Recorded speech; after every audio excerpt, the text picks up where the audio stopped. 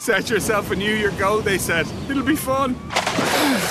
Perhaps swimming in the Irish Sea wasn't such a good idea. Set a more achievable goal, like taking control of your finances with personalised money insights in the Bank of Ireland app. It'll help keep track of your spending, like changes to bills, or you might have too many subscriptions. See your tailored money insights, because your financial well-being is our priority. Bank of Ireland. Begin.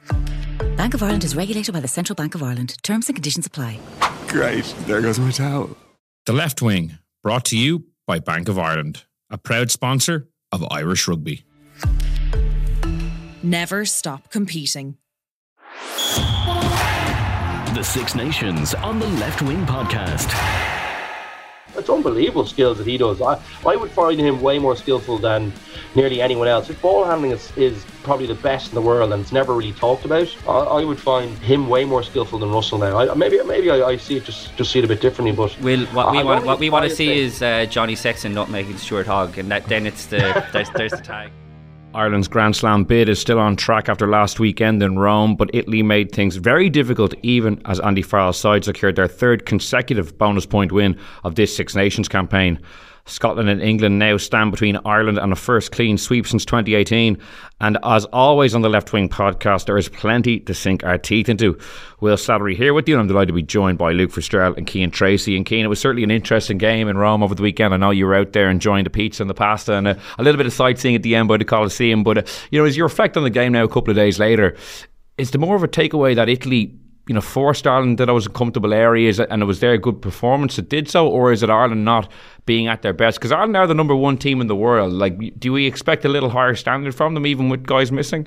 I think we do, but I think we should give credit to Italy as well, and I don't think it's patronising to do that. This is a very different Italian team. I thought Paolo Garbisi coming back made a huge difference to their attack, and I think given all the changes that Ireland had, even Gary Ringrose pulling out late in the day, which seems to be like just a theme of Ireland's Six Nations so far, and when you consider like new centre combination, new halfback combination, and the quality of players that they were out, I think we have to allow for that. You would still expect the standards, I think, to be higher, certainly defensively, but some of the attack and play from Ireland was exceptional, I thought, equally from Italy, but I did think Italy's good attack was more down to Ireland's poor defence. Some of it was, I thought, really, really poor. And so while they went and got the job done, I would imagine when they come back into camp on Wednesday for another 2 days, I think the big focus will be on the defence more so than the attack, because obviously they're going to Scotland on Sunday week, and I think, I know we'll get on and chat to him about but Finn Russell,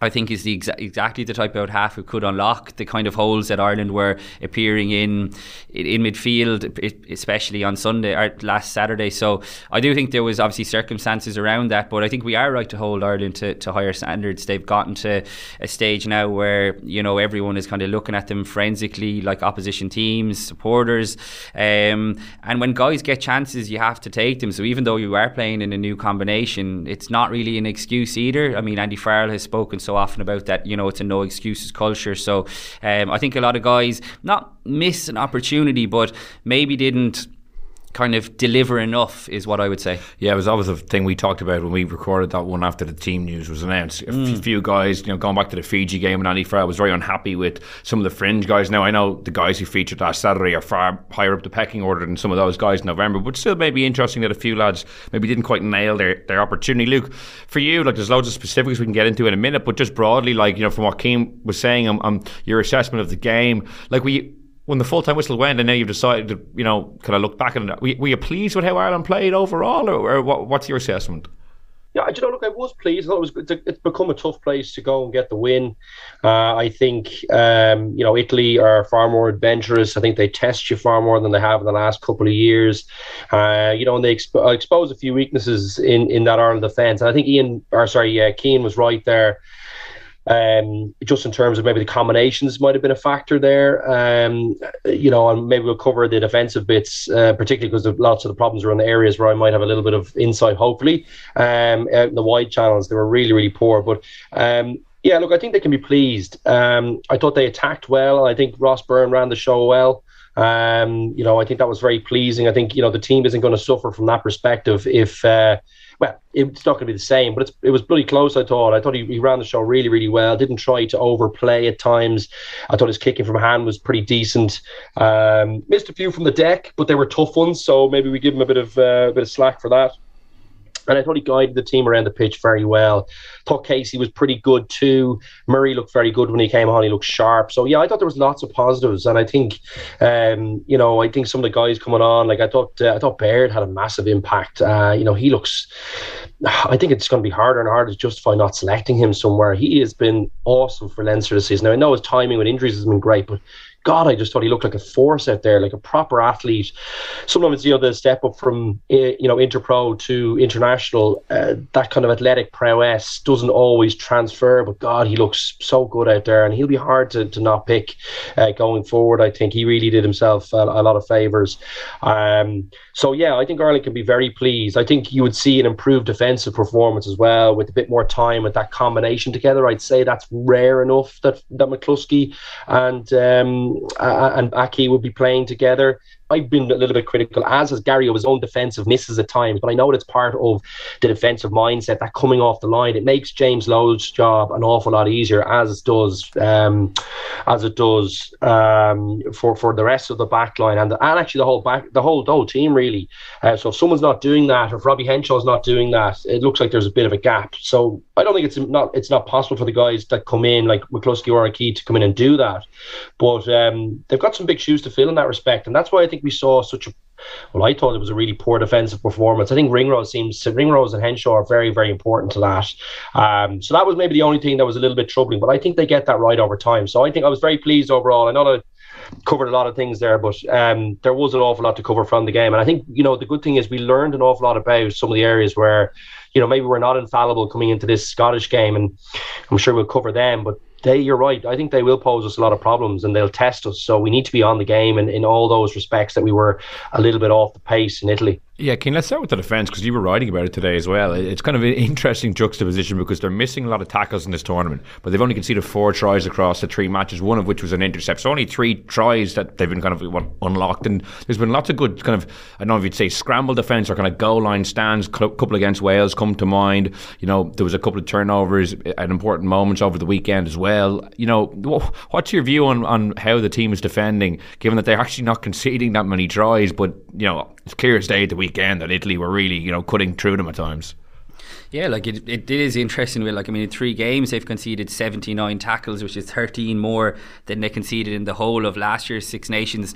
And even when you consider last year's Six Nations, they only conceded 4 tries as well, which is the same number as they've conceded now. So it's fine once you're getting away with it and not conceding tries, but I just think it's a worrying habit to be missing those kind of tackles. Like their missed tackle stats against France were crazy, and Italy have improved, but they're not one of the best teams in the world, and even allowing for the new combinations like I mentioned and Luke has since touched on as well, it's not good enough really at this standard. It's not what you come to expect from the world number 1 ranked team in the world. And I think it is interesting, I was making this point as well today that, when Andy Farrell took over, I think there was a lot of people out there would have thought Ireland were going to become a defence-oriented team given Farrell's background and the unbelievable work he did as defence coach, but they actually haven't been. Defence is still really important to them, but they've become far more attacking in what they're doing. And even at the end of the game there, you saw Andy Farrell coming on and roaring on to Conor Murray to keep playing if they get the ball alive. Clearly, he's thinking that the Six Nations Championship could come down to points difference. And I was kind of reminded of, you mentioned the Fiji game, Will, back in November, and Andy Farrell was really annoyed after that that Ireland kicked the ball out of play against 14 men against Fiji when the game was already won, in a game that plenty of people had come and paid good money to see. And this was something Farrell touched on after the game on Saturday as well. He was asked, do you feel like you have a duty to entertain? And clearly he said he does, and he agrees, because Kieran Crowley made the point as well. But that doesn't mean that he's gone away from the principles that I think he stands for, and that is clearly that you need to have a resolute defence. So while the tries conceded is, you know, the best in the tournament, and it was the best in the tournament last season as well, even though France won it, I just don't think you can afford to be missing those kind of tackles, especially when you talk about stepping up in opposition. Like, I think Scotland, you know, we've mentioned Finn Russell, like their centre partnership, Tui Pilato and Hugh Jones, have been exceptional, I think, in the Six Nations. And even if you're looking further beyond to what's to come next year. So it's fine, they're getting away with it now, but it's not a habit I think that they want to be getting used to. I totally agree with what Luke said. I was writing about this after the game as well, that like Gary Ringrose just makes such a big difference. And I think it's been clear for a while that if Gary Ringrose is injured, then Robbie Henshaw is the next man in at 13. But after that, I think now Andy Farrell has a bit of a problem, because, okay, Bundy Aki might not have trained a lot at 13 last week because Gary Ringrose was a late withdrawal. But who do you think plays 13? Actually, we got a listener question from Andrew O'Connell wondering if it's, you know, say if Ringrose and Henshaw aren't fit for Scotland, like who starts number 13 for you? I think Jimmy O'Brien probably does, even though he doesn't play obviously 13 that regularly for Leinster, but he played in the centre in November. I just think you need a bit more pace than Aki showed at the weekend. It was so clear that Italy went after him, and it had a knock-on effect, like Lucas touched on. Like, I thought James Lowe at times looked like the James Lowe that was defending when he first broke onto the scene, and I think so much of that is down to Gary Ringrose when he's next to him. My big fear was with McCloskey and Aki, like apparently they're both really quiet guys, like who was the one going to be like leading the communication? And you can see, particularly when you're at games, how much Ringrose talks, and Henshaw is very, very similar. So I think it is a bit of an issue when they're both out.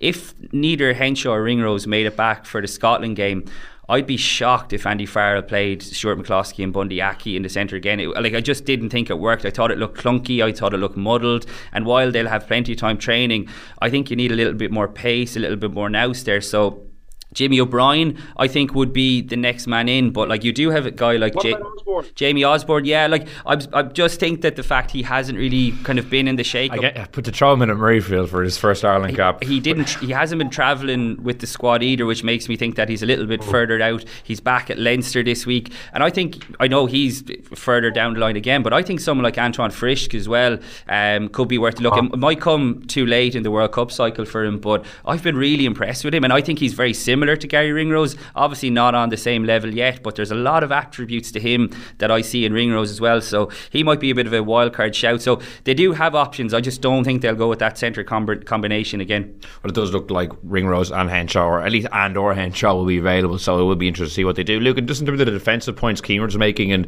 the defence in the wide channels, you touched on it there. Like, if Ringrose does come back in, does that alleviate most of what you saw at the weekend, or were there kind of other things you looked at and thought, that could still actually crop up again, no matter who we have in the centre? Yeah, look, there's a bit of both with that. So, you know, the great thing, you heard me talking about Henshaw all the time when he's in the team, and how brave he is about taking those steps forward. It looks like Ringrose has got that fed into his game now, having played beside Henshaw for so long.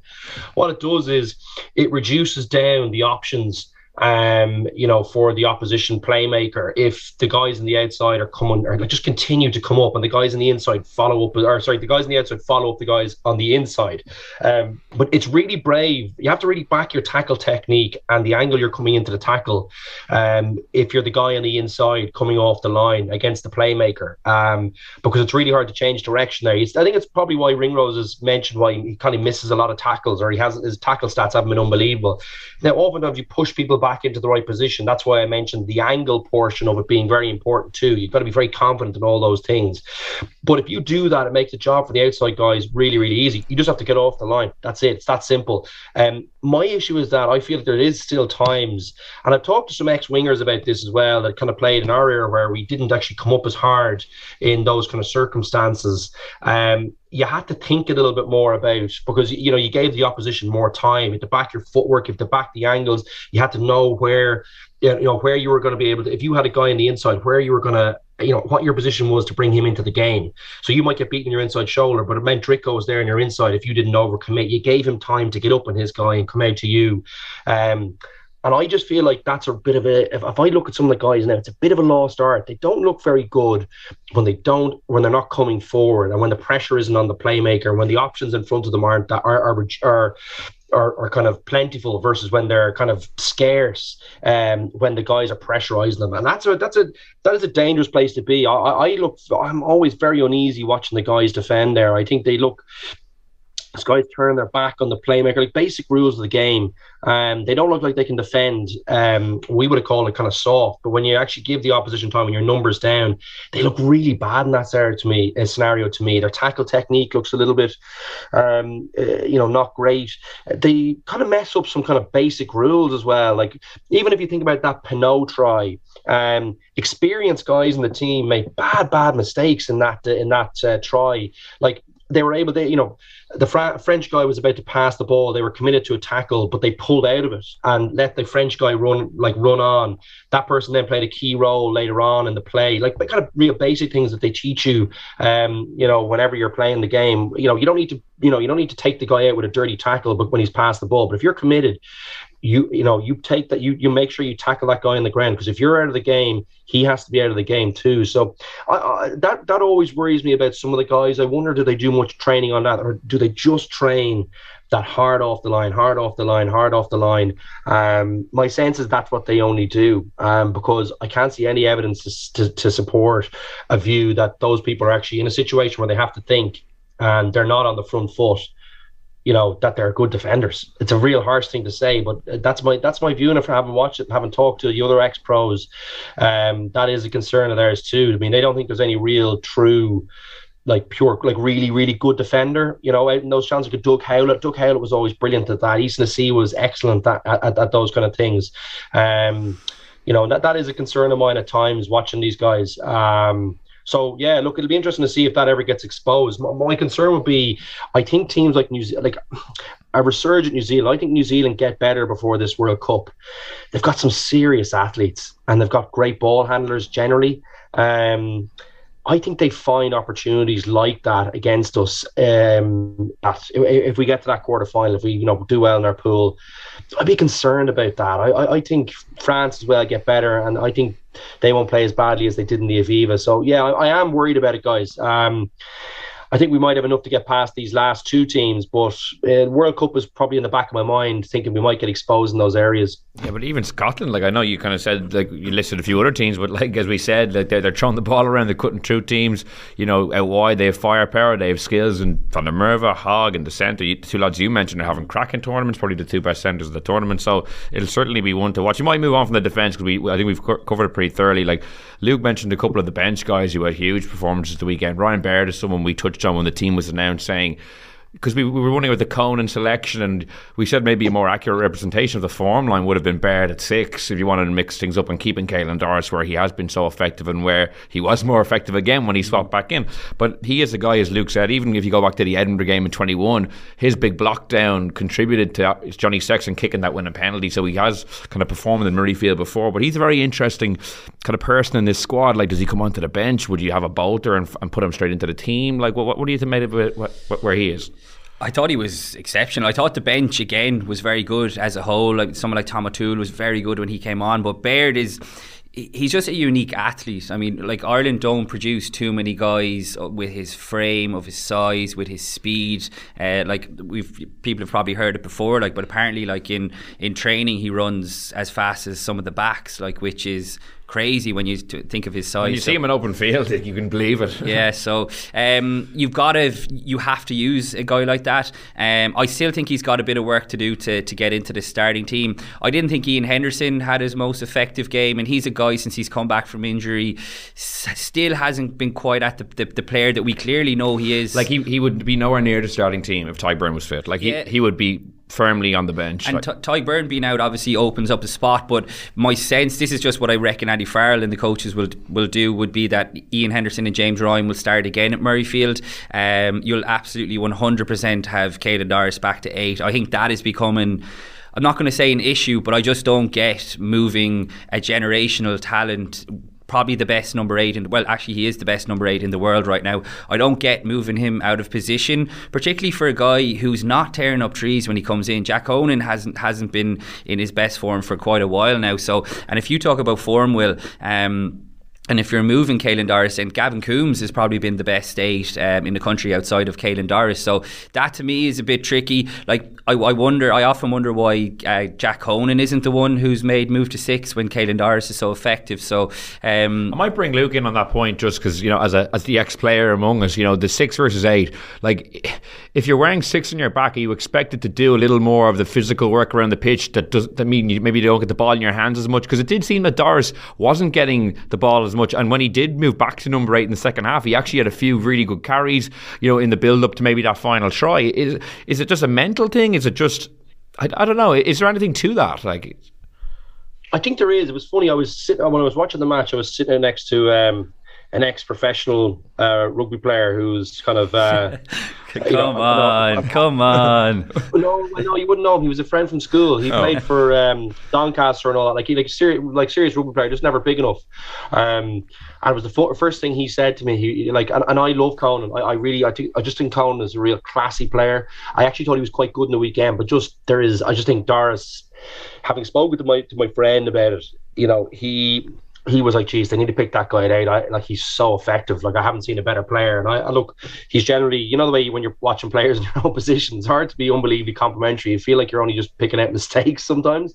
But yeah, he was speaking in the same kind of vein as you guys are. And it was interesting when that happened, when he did go to 8. He did seem to have more touches, more impact.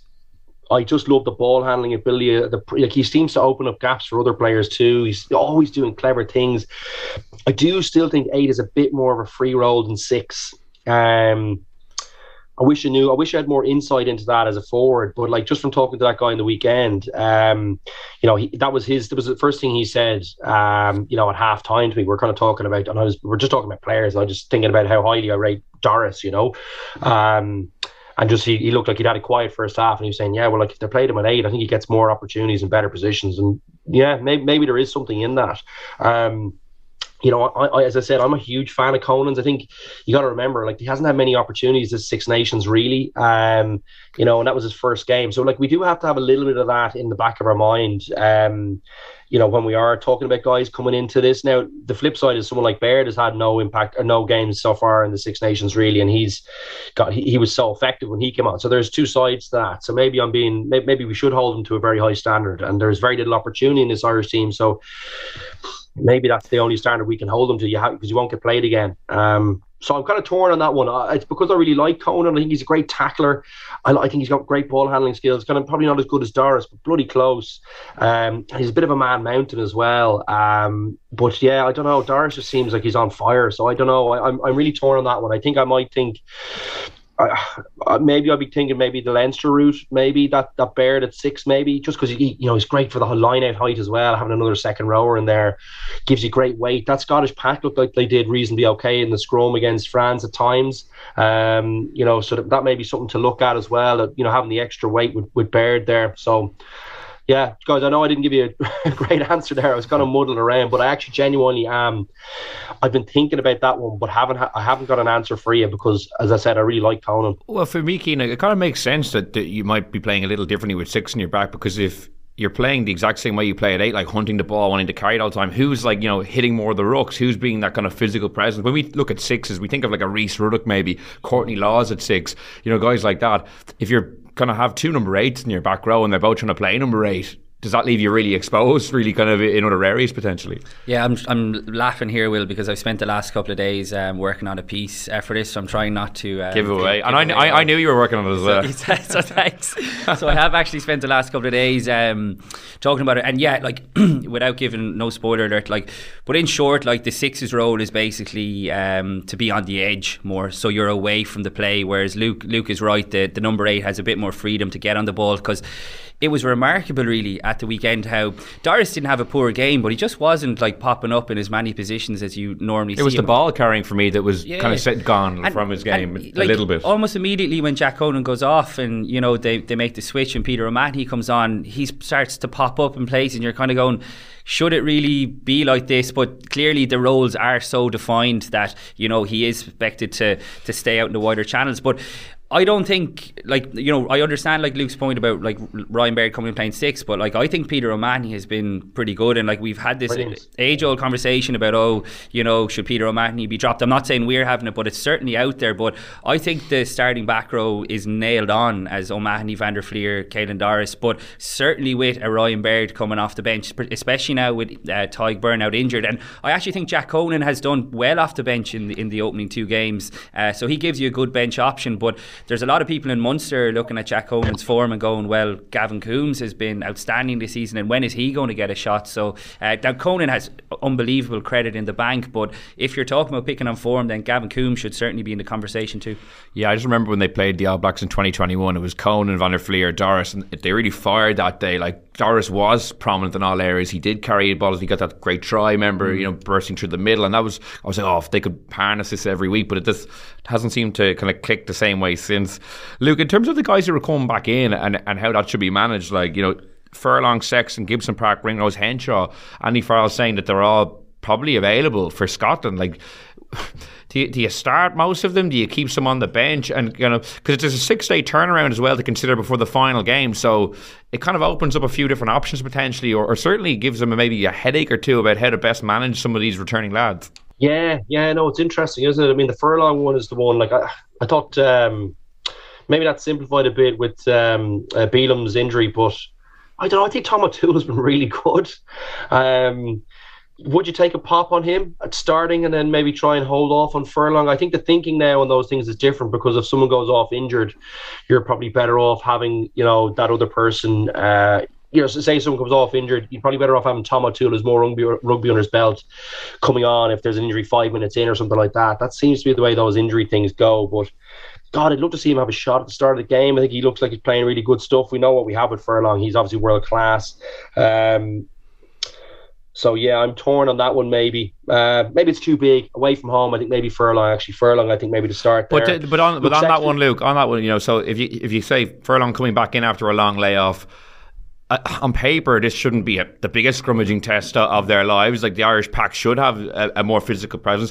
Do you start Tom O'Toole and then you start Furlong with a 6-day turnaround, then after giving him the game time against England, where the scrum will be a much more kind of tougher assignment? I think Scotland's scrum was better than you think it is. I think Eran Schumann's made a big difference there. So I thought there was times, and I don't know about you, I just thought there was a few times where they looked like France at home are usually a really different prospect, scrummaging wise. I thought they troubled them here and there. I think that might be a bigger test than you think. Yeah, I think for all these kind of conversations that you're having, and no one really wants to admit it because the World Cup is so far away, but the World Cup is in the back of their minds. So with Tadhg Furlong, he's clearly having issues in his lower leg with his calf and his ankle. I think that will be factored into their thinking. Luke is right. Finlay Beelham's been exceptional, and what an unfortunate blow to lose him, and also for him himself, because he's probably been the breakout star, really. You'd have to say, for Ireland. So I think when they're weighing up all these decisions, and I'd be surprised if they're all fit. Apparently they never are. No, Gibson Park is the one that maybe he might not be ready to go, but I would expect Murray maybe to come back in and start. He's had a really good Six Nations with Craig Casey to come off the bench, and Robbie Henshaw, that'll be an interesting one because there are options there. But whereas in Johnny Sexton and Gary Ringrose's case, I think they're nailed on to start. My understanding was that both of them, possibly particularly Sexton, could have played if it was a Grand Slam decider, World Cup quarter final, that kind of thing. But again, there was no point in risking it with the strength and depth that's there. So I think you'll certainly see Ringrose and Johnny Sexton come back in, and the rest it will be interesting. So Andy Farrell, he has the whole time, has been embracing the chaos, and it's paid off so far. But certainly for the last 2 games with a Grand Slam on the line, I think he'll want as many of them back on board as possible. I know it's a long way away, but I would say, can I answer that, Will? I think that the Henshaw one would be, I think it would be set a bad precedent to bring him straight back in. I actually think McCluskey's been pretty good in that 12 slot. Aki showed some good stuff too. I think Henshaw gets back in for I think he has enough opportunities with big games. I think Leinster have enough big games for him to get back into the team come World Cup time. He'll be playing in the qualifiers of the league at the very minimum, even if they blow up in the Heineken Cup. So I wouldn't be worried about him. Do you know, you kind of worry about not getting a look at another guy before the World Cup. Like Aki is a guy now I'd be really worried about in that front, going back to Connacht. I mean, I wonder what the relationship is like there, if that's completely broken. It's a weird way to think about it, but you might not see him again really for a while. I don't know. I could be wrong on that one, but it's maybe something to think about. But I think those two guys have played well enough to be given an opportunity in 12, and I think Ringrose definitely has to come back in there. And maybe do you bring Henshaw back on the bench? I don't know. I just don't know if he offers you enough off the bench in terms of different positions. Maybe Mac Hansen gives you enough to be able to switch him in and out, maybe, full back or something like that. But yeah, I don't know. I'm a bit torn on that one. You could put Ringrose to the wing if there was some kind of, if there was a bit of a jiggery pokery in the back line with a few injuries. But I do you'd love to see Henshaw play a little before, before the Six Nations is over. But I feel really hard. I think McCluskey's been brilliant all year for Ulster in a team that's been struggling at times. And I think he's been good with Ireland. I like him a lot as a player. I think the more he plays in that team, the better he'll get. So I don't think Henshaw's a foregone conclusion, or at least I don't think he should be a foregone conclusion getting back in. It's been a while since we've seen him play rugby, guys. I don't know, any views on that? Keane, do you expect him to play for Leinster this weekend? Because it's funny that not that they always mean anything, but he was at Leinster training today in his gear, and he looked very much like a guy who was kind of walking towards the pitch with intent. And they're playing in Edinburgh. Maybe he could have stayed there. He doesn't even have to come back. It'll be a handy one. But what do you think about that one? I totally agree on the precedence point that Luke made, that he shouldn't walk straight back in the team. But I actually think over the first, I would say, few weeks, I think Stuart McCloskey has done well, but nothing to make me think that without a doubt Ireland's first choice centre partnership is Robbie Henshaw and Gary Ringrose, without a doubt. I think Henshaw is just so important to the team. I agree, there's no maybe need to rush it back, but I think when everyone's fit, it's Henshaw and Ringrose, and Aki's been good off the bench as well. I agree on McCluskey. I think he's been solid. He hasn't made any mistakes, but because I've for years wanted him back in the team to see what he could do, and I actually have been a little disappointed that there hasn't been a little more of what we see with Ulster. And obviously it's a completely different level. He's not going to be chucking over everyone, freeing the hands and offloading all the time, but we haven't really seen any of that. No, and I think do you think it scarred him, when he was no, he's been some lads, he's done some good stuff. I don't think you have to light the world up every time you commit. I would say that might have been a problem of his before he came in to get in the Irish team. I would say he's had a very solid November. I think he's had a solid Six Nations so far, and he actually has had some really good stuff, some lovely defensive stuff. He does a lot of small things very well. An extra couple of seconds at a ruck for the defence to get back in position. I like him. I just think I completely agree. On Ireland starting, our best two centres, I think, are definitely those two guys, Henshaw and Ringrose. There's no doubt in my mind about that. But I just feel like it's a bad way to bring a guy back in the middle of the competition, particularly when the team has been winning all the way through. The argument is that, look, should that really, you have to pick the best team available at that time. But I don't know, is there enough? Well, look, we'll see. Is a Leinster game in the middle of the Six Nations, does that show you enough to drop a guy from a winning team in the Six Nations from 3 in a row, in the Six Nations? I mean, I'm not sure about you guys. Maybe I'm becoming sentimental in my old age.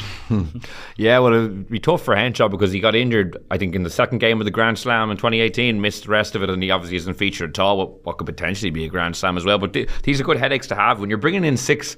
Well, are they all lines? Gibson Park obviously isn't. I think the rest of them are. Ringrose isn't either. Sorry, so scrap that point. We can edit it out. Ringrose should be. Yeah, Ringrose should have been. But to bring those kind of calibre of guys in when you're 2 games away from a Grand Slam, we're kind of more debating about who should get game time on what. It's a good place to be. And I think, to be fair, the players who have stepped in have done remarkably well. We've already mentioned. Yeah, it's probably been one of the positives of the whole thing. Absolutely. Yeah. The fact that Luke was even suggesting there about Tadhg Furlong not necessarily, having to start, but we haven't really been talking about how much Ireland have missed Tadhg Furlong over the first 3 games, and that is a massive testament to Finlay Bealham and Tom O'Toole.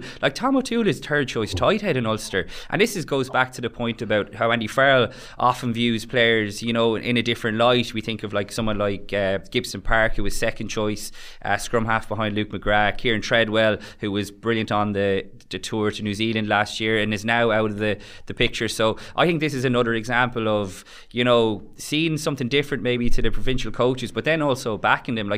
If Tom O'Toole started against Scotland, you would have far more faith in him, I think, standing up to it, as opposed to you would have maybe at the start of the tournament. So they're good headaches to have, like you said, Will. So I'd be surprised to see all 6 coming back and starting in Murrayfield. I don't think that would send the right message out either, but good place to be. To be fair to Andy Farrell, he does have a good eye for like even Matt Hansen, when he got that first cap against Wales last year, jeez, I was in shock. Like, I actually almost fell out of my chair when I heard that he was being brought right in. But to be fair, he's delivered for him. Like, he, 2 key moments at the weekend for tries and a lot of good involvements. Luke, what did you make of the France-Scotland game then? You're shaking your head there. I don't know if it's about Matt Hansen. No, sorry, yeah. Keep going. No. What?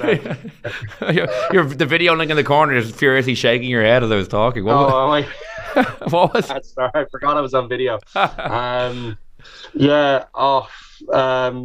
No, I'm not going to get into it. I think, look, he's a very skillful player. I really like watching him. He's got lovely hands. Like, so some of the quick hands for I think it was the Aki break from the line-out set play. Like, he has some lovely touches, but I worry him a little bit about physically. Like, I thought he should have got over the line against Dupont and a few other moments. Defensively, I'm not sure about him either. But look, yeah, that definitely is something that I didn't see. Like, I'd still rather have Andrew Conway there, I think. If everyone was fit and healthy, I'd still probably Jimmy O'Brien to him as well.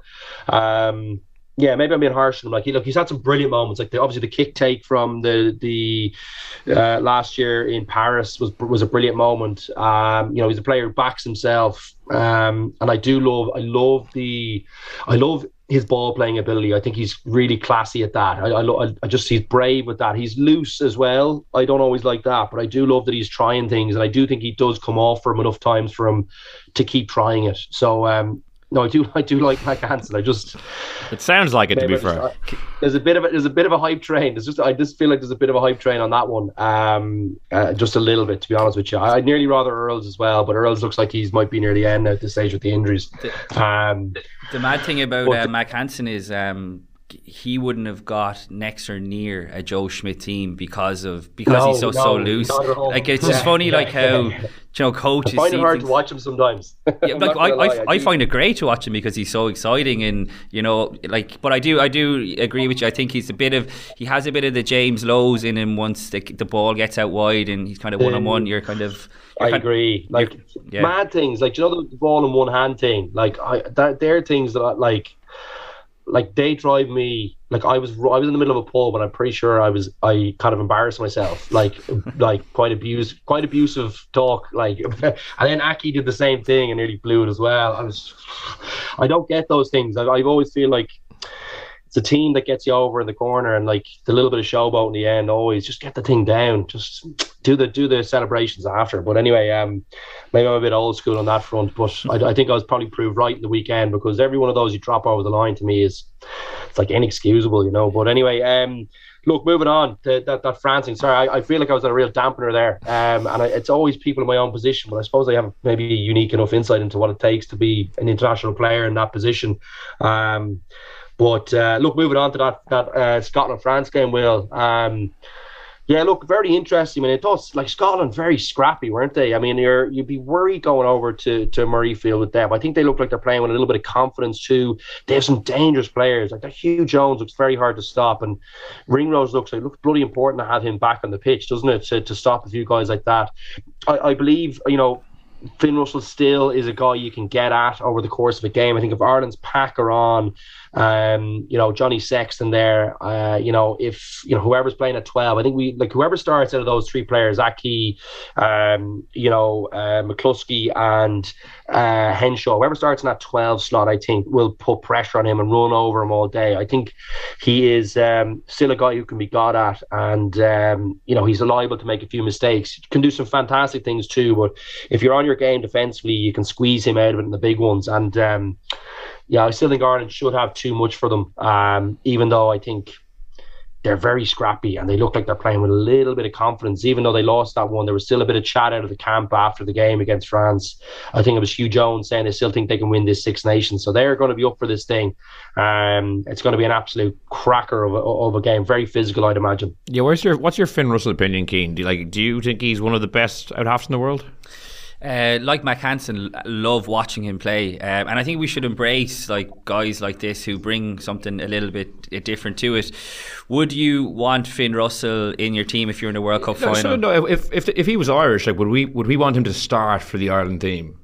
Ahead of Johnny Sexton. Well, maybe if Sexton was retired. I was just thinking, like, I feel like in Ireland, I don't know if that style would be as popular in Ireland with a country where our expectations were winning Champions Cups and we're going to win maybe potentially a Six Nations title. I feel like when you're in Scotland and you haven't as much success, that style of play, you know, you'd be dying for anyone with a bit of, but like with other countries, would they embrace it as much? I suppose his performance on Sunday probably summed up what Finn Russell is about. Like, Rick mixes the sublime with the silly, like, you know, throwing intercept passes. Now, obviously, Ireland did that as well, but he pushes it so often, it's to the limit, and I think opposition teams can read that more often. Like, I would be shocked if Sean Edwards hadn't got the French players on red alert for that, and obviously it paid off with Ramos's intercept try. So he's not, I wouldn't say, the best kicker.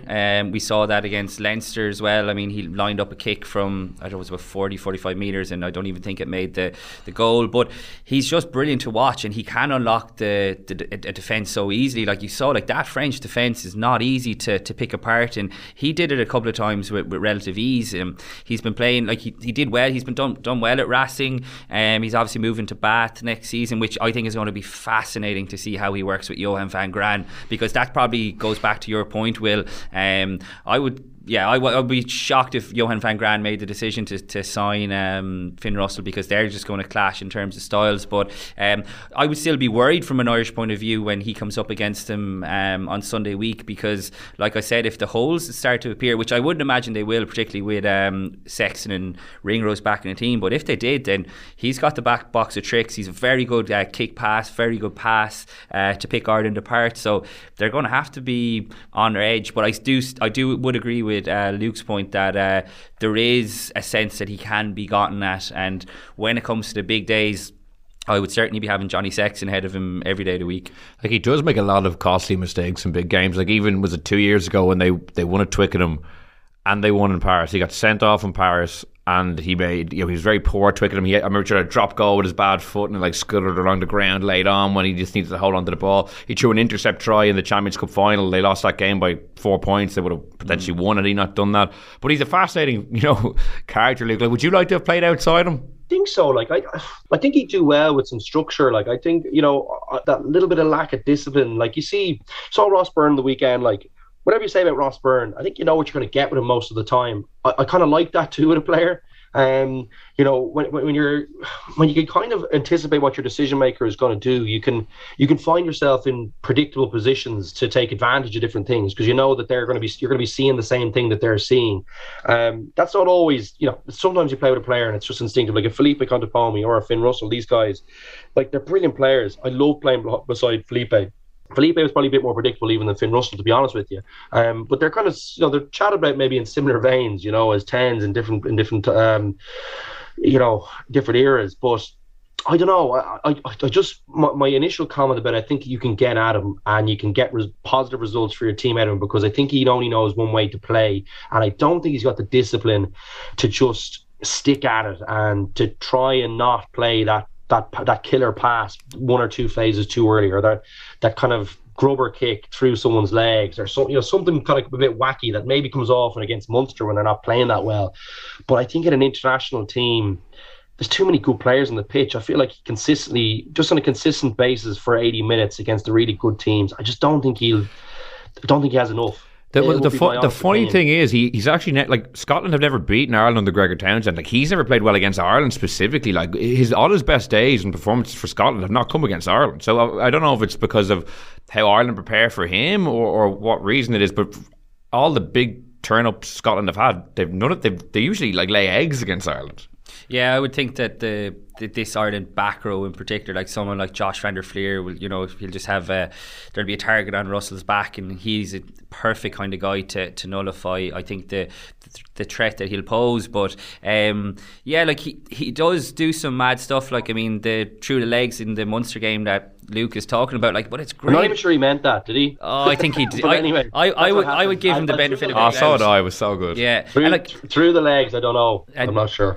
Because it's him, I wouldn't be surprised. But like you think back to the Lions tour, like he brought some bit of joy to that in the midst of what was such a turgid affair. So like from a purely kind of entertainment perspective, I don't think there's many more exciting players, you know, in the world to watch, because you just don't know. I think Sexton is way more exciting. Sexton's way more exciting. He's way more skillful than him. But exciting? I don't think there's any comparison. Like, I'm not saying Russell's better, but I don't know if it's like he's definitely more exciting. Think about how many tries Johnny Sexton sets up. I don't know about you, like it's a weird thing. Like, so Russell kind of has this he's, you know, got this tag behind it. He's like super exciting, but like Sexton picks defenses apart way more than him. Has way more subtlety in his passing game. Is it more surgical though? You know, way more accurate. His chipping and crossfield kicks are way more accurate on a more consistent basis. I would find Johnny Sexton way more exciting to watch than Finn Russell. I think Johnny Sexton's decision making and passing on the line under pressure are like it's the hardest skill in the game, and I just think he does that unbelievably well. Like, it's weird what we look at in terms of excitement. I would find it way more exciting to watch Johnny Sexton play, because I think he busts the fence open with brilliant play way more often. But that's just me. But maybe I'm. I know it's definitely a fair point. I suppose, Luke, it means like it goes back to like what are we talking about when we say exciting? Like, I think what we're probably saying, Will, is that like those one-off moments, but like as a whole package, then absolutely I agree with Luke. And you know, you shouldn't underestimate how Johnny Sexton picks apart passes. You know what I mean? Like, that takes unbelievable skill as well. No look passes, all that kind of, like, Johnny does that like it's nothing. Yeah. Like, do you know what I mean? He does it nearly every second pass. Whenever he's doing a front door option, he nearly seems to he's always looking at the guy at the back. It's unbelievable skills that he does. I would find him way more skillful than nearly anyone else. His ball handling is probably the best in the world, and it's never really talked about. I would find him way more skillful than Russell now. Maybe I see it just see it a bit differently. But Will, what we want to see is Johnny Sexton not making Stuart Hogg, and then it's there's the tag. Well, Hogg's prone to a howler himself, so that could well happen on Murrayfield. And obviously Sexton versus Russell will be one of the the many very good battles that we're looking forward to in a couple of weeks' time. To finish up, lads, we might touch on the Leinster news. Keane, that's Leo Cullen signing up for 2 more years. I know you were at the press conference chatting to him about it. Obviously great for Leinster to have a bit of continuity with some key guys stepping away. You know, what's your overall thoughts on it? Like, unbelievable bit of business, so important. I thought it was interesting that he signed for 2 years as opposed to the rolling 1 year he's preferred to have had over the last few years. That extra year, I think, just gives it a little bit more solidity. Like, you think that like Leinster are about to lose Stuart Lancaster and Johnny Sexton, like, it's going to be big change. They're clearly looking for another coach. I was asking him about Leon MacDonald. He fairly poured cold water on that, but I think we'll wait and see if there's anything more in that. Certainly he's been linked heavily, and I've heard him been mentioned as well behind the scenes too. So by the time he finishes in 2025, it's the same time that Andy Farrell's contract is up. But obviously Andy Farrell is going to be going on to the 2027 World Cup, assuming everything is going according to plan. But it was interesting, you know, Leo is a kind of guy who, like, I would say keeps his cards close to his chest, but like yesterday when we were speaking to him, made no bones about it that he wants to be an international head coach one day. And I know even there was chat about, you know, could he become the next Leinster CEO, or could he take over from David Nucifora as the performance director? I think Leo Cullen has ambitions to coach Ireland someday, and lots of people think that, you know, it's a foregone conclusion that it'll be Ronan O'Gara, and maybe it will be, but like the job that Leo Cullen has done, and it'll be 10 years by the time his next contract runs out, the job that he's done has been phenomenal at Leinster as a whole, not just the trophies they've won, but as a whole in terms of managing like such a big squad, keeping guys happy. So Shane Nolan, the new CEO, was saying it like when he came in and took over from Mick Dawson, it was like the thing that was top of his priority list was to get Leo Cullen to stay. Leo Cullen admitted that he was tempted to look around, see what else was out there, but like, you know, family comes into that. Like, he has his kind of dream job at the moment, he doesn't have to move away, so all those factors come into it, Will. And yeah, I think it was so important that Leinster got to keep him to stay, and the fact that he's now staying for an extra year on top it as well is just a huge bonus for them. Yeah, I do wonder, like, if Johnny Sexton, Stuart Lancaster weren't leaving, would he have been more tempted to step away potentially? Because even when I heard him speaking at the start of the year when that was already been announced, it seemed like he was talking as if he had already signed the contract and it was public. You know, he didn't. He was kind of talking about the future and restocking or retooling or, you know, bringing it all together once the two lads leave. But it'll be an interesting dynamic post this season, Luke. You know, obviously Leinster will have so much strength and depth anyway, but to lose two of the three kind of figureheads in the squad, and Leo's obviously kind of enthusiastic about being kind of the key guy there and to help bring it on, like, once again. Yeah, I'm sure this wasn't all a decision that was kind of made with the, you know, from a logical point of view. You know, I think there was a bit of heart behind this one, a bit of emotions, you know, about, you know, the job he's done, leaving it in a good place afterwards. You could argue that, look, if he left it now, you know, and they you know, the season that they're having, and if they go on to do what maybe we all think they might do in terms of the two competitions they're in, like, what a way to kind of sign off. And you don't take that risk with the legacy as such, with Lancaster having been such a big, you know, important part of it. But maybe what he does do is he goes on to forge maybe his own name a little bit, and we kind of realize, well, just how important was this guy to the process too. You know, we maybe have been kind of underestimating that. So I think he gets to make his own name with that. I think he's also he wants to see the job done well and completed, and in a good position maybe for the next person if he decides not to go on further after the next contract, or after this contract, excuse me. And I'm sure it'll be kind of an interesting challenge now, moving the squad on from Johnny. You know, I think he's got loads of talent there. I think he would have looked at that as well and said, look, well, there's still great progression there in terms of, you know, people coming through, or succession, like you know, Harry Byrne looks like he's back playing some good rugby, looks in better shape to me. He's got Frawley there. You know, I think Ross Byrne is playing brilliant rugby at the moment. So I think he's got lots of talent in good areas, and there's a nice age profile to this Leinster team as well, like a lot of young talent as well, kind of hitting their peak, you know, 26, 27, 28, these kind of guys, and leaders. So I think it's still a great job. He's got great resources. There's change, yes, but I think it's an opportunity for him to kind of reinforce what I think about him anyway, in terms of how important he's been to this Leinster journey over the last couple of years. Of course, Lancaster's been brilliant, and I'm sure Leo would say that as well, but I think probably seeing this as a big opportunity, and I think it cements him more as a coach. And I'd agree with Keane. I don't think he sees himself as just that kind of business guy. I'm sure he has a great head for that too. He's a very bright guy, Leo. You know, comes from good stock on that front as well. But I still think he's a rugby guy. He's got, you know, vast amounts of knowledge from his own playing career, from now his coaching career, and he's been very, very successful in both. So I still think he's a rugby guy and wants to be. I wasn't surprised to hear him say he wanted to be an international coach, and I think if he does well over the next couple of years, it positions himself very well for the next kind of role. Yeah, I know you mentioned there, like, I know it's a long way in the future given Andy Farrell. We haven't even got to this World Cup and we're talking about maybe the next one, but it is fascinating to see, you know, obviously the Ronan O'Gara, Leo Cullen, you know, they could be going head to head in another Champions Cup final. This is going to be a subplot over the coming years, because, you know, presuming Andy Farrell might at one stage want to go back to England and maybe take a job there, and maybe 2 World Cup cycles might be the limit in the modern era of any coach, really. Like, it's going to be a fascinating eventual debate about who might come in. It is, yeah. Like, I don't think, like, Ronan O'Gara hasn't made any secret of the fact that he wants to, you know, coach Ireland one day, and you know, the success he's had at La Rochelle and may continue to have over the next few years means that, like, in all likelihood, he might never become the Munster head coach, which a lot of people thought. Like, if he was to go from La Rochelle to Munster, that would be a sideways step as opposed to keep going up in one direction. So it'll be very, very interesting to see how it works out. Will, I think it's still, like, Leinster have a good coaching staff there. Like, Andrew Goodman is getting unbelievably good reviews from the players behind the scenes.